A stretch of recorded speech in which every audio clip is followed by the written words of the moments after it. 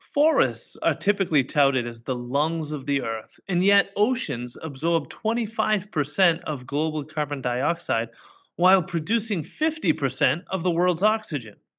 Because of this, all life on earth is directly affected by oceanic health. Oceans represent a primary livelihood source for about 3 billion people. And as 10 million tons of plastic enter the ocean every year, these ways of life are being threatened.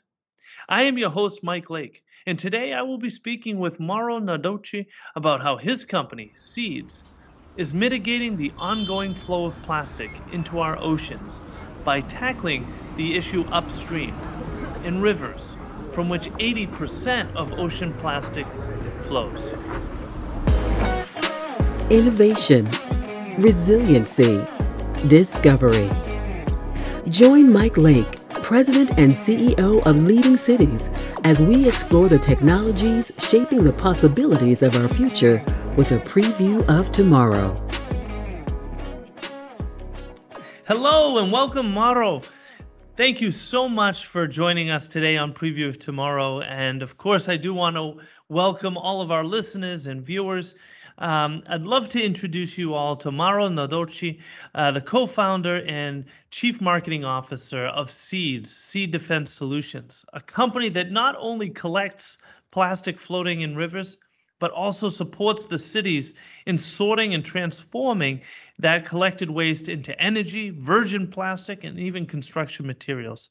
Now, Mauro, tell us, how is it that you found your passion for ocean plastics and to take on that challenge?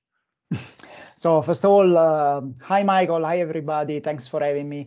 Let's say my story, to put it pretty short, is I've been working as a manager, as an executive. I was the vice president of a large organization until a couple of years ago. But I grew up on the seaside. I always had a very strong connection with the sea. And with a couple of years ago, when I moved to the US, my wife got her dream job at Cornell University. And I had to look for something new to do in my life. And it was pretty easy for me to focus my attention on kind of doing something and trying to have an impact on saving the oceans, which is always something that has been very dear to me. So a former colleague, actually, Fabio Dal Monte, which is the co-founder of Seeds, had been working as a waste management consultant in the UK. He had been basically carrying on a lot of projects, especially in Indonesia, Philippines, and seen directly the terrible impact of river plastic on the oceans. And then he started thinking about how can we effectively and affordably stop all this plastic entering the oceans. And basically he started thinking about this solution that we call the blue barriers. And he asked me to join the company. And so we started. That's where our journey started. Well, I'm excited to get into the blue barriers in just a moment. But first, let's just lay down some context for our listeners. And to be honest with you, plastics is such a big topic, and we've covered it a lot on Preview of Tomorrow, and it's something Leading Cities is very interested in as well. So our listeners, I'm sure, have probably heard me say in the past that scientists are predicting that in the not too distant future, we'll have more plastic in our oceans than fish. But to give that a little bit more context, I mean, we're looking at something like 10 million tons of plastic entering the oceans every year. Now, I do know that a lot of that comes directly from our rivers, flowing straight into the ocean. So do you have a sense of how big of a problem is that? Absolutely. I mean, the latest scientific research over the last couple of years have all agreed on estimating about 70 to 80% of all this plastic that enter the oceans every year comes from the inland and basically from rivers. And this is not just, we're not talking just about, I cannot dive, or maybe, I don't know, my beach will be a little dirty. Oceans produce more than 50% of the oxygen that we breathe and absorb 25% of CO2. And it's a primary source of livelihood for more than 3 billion people. Without healthy oceans, there's no life, right? So this is a problem that we need to solve, and we at Seeds are doing everything we can. I can assure you, at the moment, we have already tested and proved that we can stop up to 100% of the river plastic in an affectable and affordable way. Unfortunately, I mean, this is such a huge issue that we cannot solve it alone. There are more than 1,000 rivers that needs to be addressed in order to significantly impact the quantity of plastic entering our oceans. This is a huge challenge, and that's why we're talking with a lot of different organizations, companies, individuals that want to join. And you can feel it. I mean, there's a lot of commitment from private organization, individuals, but I mean, I'm sure that we will get there. But if it will be soon enough to protect the beauty and the role of the oceans in generating life, that I don't know. So the more people, it will depend on how many people will join this challenge, how soon, and how impactful we will be all together. Well, that brings us to seeds itself. And do you want to explain to our listeners exactly what those blue barriers are and how do they work? Yeah, I mean, it's pretty easy. You can see some pictures. We have been on the Tiber River in the heart of Rome last week for a temporary kind of showcase installation. We have collected more than 1,000 liters of plastic only in 3 days. So, I mean, the blue barriers are a simple floating barriers that sink under the water because plastic is not just superficial. So our barriers sink for 1 meter under the water and just divert the floating objects from the main current of the river on a side bank so that it can be easily collected.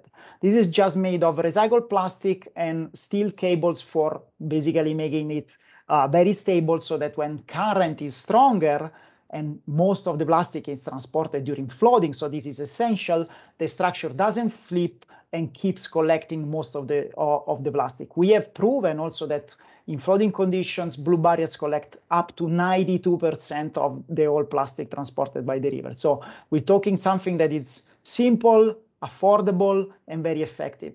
Why we need it to be simple and affordable? Because most of this plastic is transported to the oceans in developing countries where there's very few resources, but not just economical, also skills.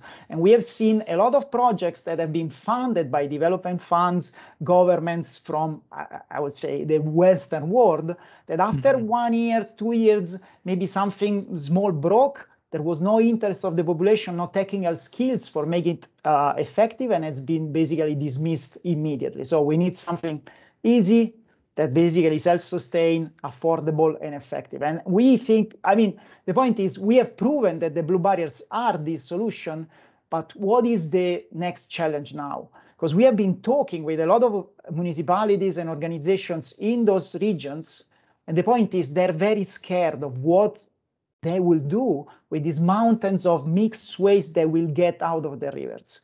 At the moment, it's unfortunate, but for them, it's a more convenient solution to let everything flow to the ocean.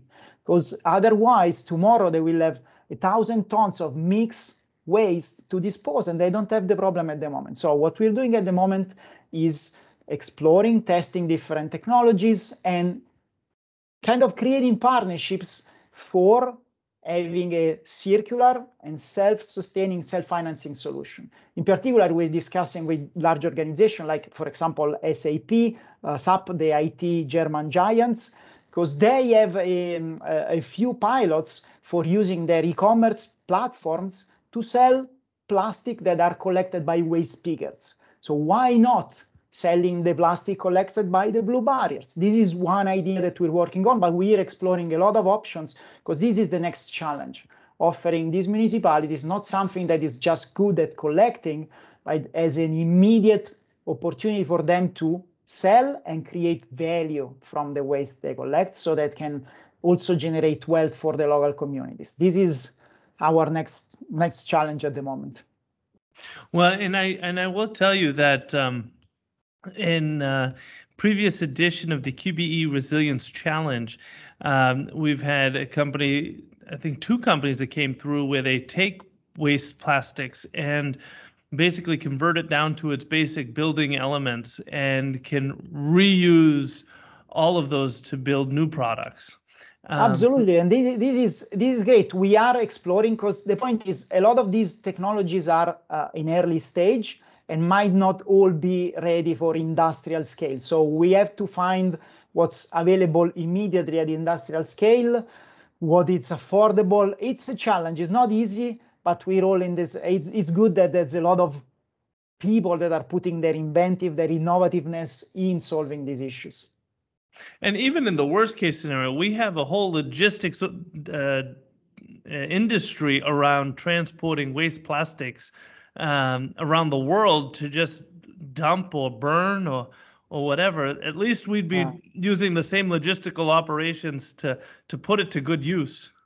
Absolutely. I mean, that's certainly a good point. Our vision is to try to manage the plastic or the waste in general, because we will not collect only plastic, but for example, from our test, we will collect a lot of organic waste, so wood, branches, and also from that we can extract value through, for example, gasification is a technology that we're testing at the moment.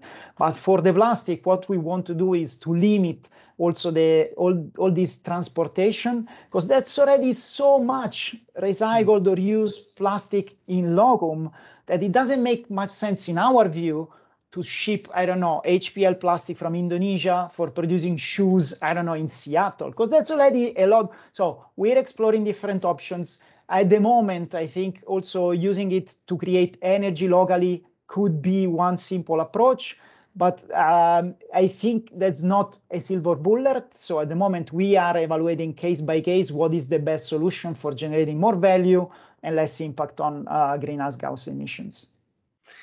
So one question I'm sure people are wondering, if you put these barriers up in a river, what does that do, if anything, to wildlife or boating or anything like that? Absolutely. It's a great question. So our blue barriers have no impact at all on river animals or sea life or navigation. Basically, in the full extension, the barriers are constituted by two different parts to leave a space for boats to navigate, even large vessels, more than 200-meter vessels. So there's no, because the barriers can be as distant as 500 meters one from the other, because when you have created a transversal current in the river, there's no, basically you don't need to have the barriers one close to the other. And basically the fishes and or the river life has no impact because the barriers are just floating. There's a lot of space under the barrier where basically fish can go. And also, for example, eggs, so reproduction of all the fish or I would say river life in general, it's all based at the bottom. So we have no impact on that area. So basically there's no impact on river life at all. Which is really remarkable that, what I love about the solution is how effective it is in its simplicity. Absolutely. And this is the objective. I think we cannot solve it. I mean, we're also working with, for example, the Ocean Cleanup. They're a great organization, and they've developed a pretty complicated solution from our view. It's great, but will not be effective in every single river. And since we have so many, I think it also simpler solution might work together. And one other thing that I think it's good to mention, because we have tested on the Tiber River this week, basically there is I would say in practice, in rivers, there are some areas that are called hotlines. Basically, especially when there is a bend in a river, there are currents that push all the floating objects on one specific trajectory, so it passes mostly on one side of the river. So you don't need to cover all of the river with the barriers.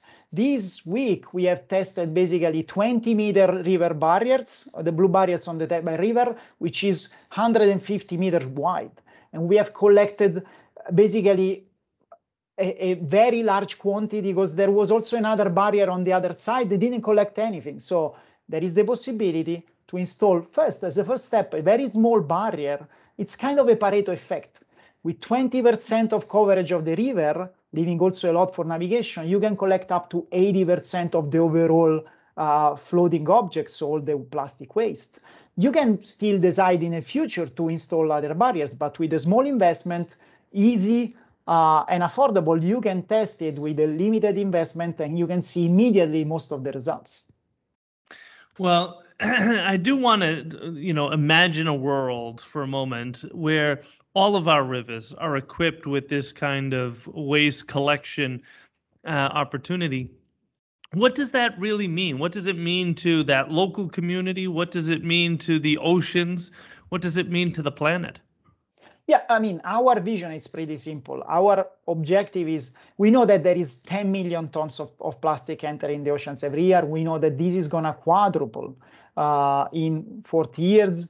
At the moment, our first step is we want to stop 1 million tons per year, but the vision in which we are able to install technology similar to ours, I mean, also for me, what I have dear to my heart is saving the oceans. If it's our company or there is a better solution out there, I don't care. But installing riverine plastic collection system on all the 4,000 rivers that are proven to be highly polluted by plastic, which means stopping about 8 million tons of plastic per year, that can be transformed. There's a lot of willingness in consumer to use and to pay a higher price for this plastic. So if we create a global marketplace, this can generate wealth for the local communities that are the ones that are suffering the most from this pollution, that most of the time is even generated totally in other places. So our vision is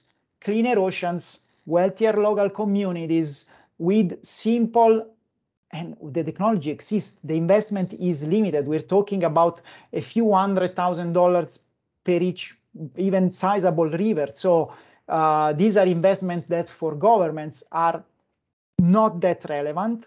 And there is a research from Deloitte that shows that for governments, doing nothing, which is their current approach, is creating so much sunk cost that it would be much more effective to invest in river plastic collection. Well, because they're already paying they have impact on tourism, impact on fisheries, they have to spend for cleaning their beaches. So they're already paying this, but the local municipalities at the moment are the ones that are demanded to make these investments. So I would say different decision makers at the moment is not so easy for them to have this kind of visionary approach. Understood. Wow. Well, it's sad that our time has expired so quickly because it really is phenomenal what you're doing. I do want to thank you for taking the time to join us today on Preview of Tomorrow, and to thank you and your colleagues for the work that you're doing. Really, I don't want to put a sound hyperbolic here, but truly saving our oceans. We're trying to, Michael, and it's thank you so much for giving space to introduce, because I want as many people as possible to know that solution exists and to demand their decision makers, the referral politicians, to make something, because we're running short of time. Absolutely. So if anybody does want to learn more or get in contact, what's the best way for them to do that? They can come to our website, www.seadefensesolutions.com, or writing to me at mnardocci@seadefensesolutions.com. I repeat it because I know it's complicated. mnardocci@seadefensesolutions.com. And that's NARDOCCI. Nardocci. Exactly. Okay. Well, thank you so much, Mauro. I really appreciate your time, and we look forward to your continued success and journey. Absolutely. Thank you so much, and wish you all the best, Michael. And thank you for tuning in to this episode of Preview of Tomorrow. Listeners like you are essential to advancing our efforts to drive resiliency and sustainability for all. I ask that you give us a rating on Apple Podcasts or whichever streaming platform you prefer. Your feedback helps us to grow and share these brief previews of what life in the future can be. In addition to thanking our guest today, I want to thank Peter Roy and Demetria Bridges for making this podcast possible. If you enjoyed this episode, please subscribe and encourage others to also join us each week in previewing the possibilities of tomorrow.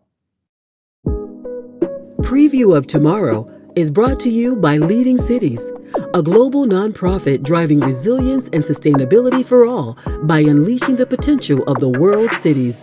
Join them at leadingcities.org.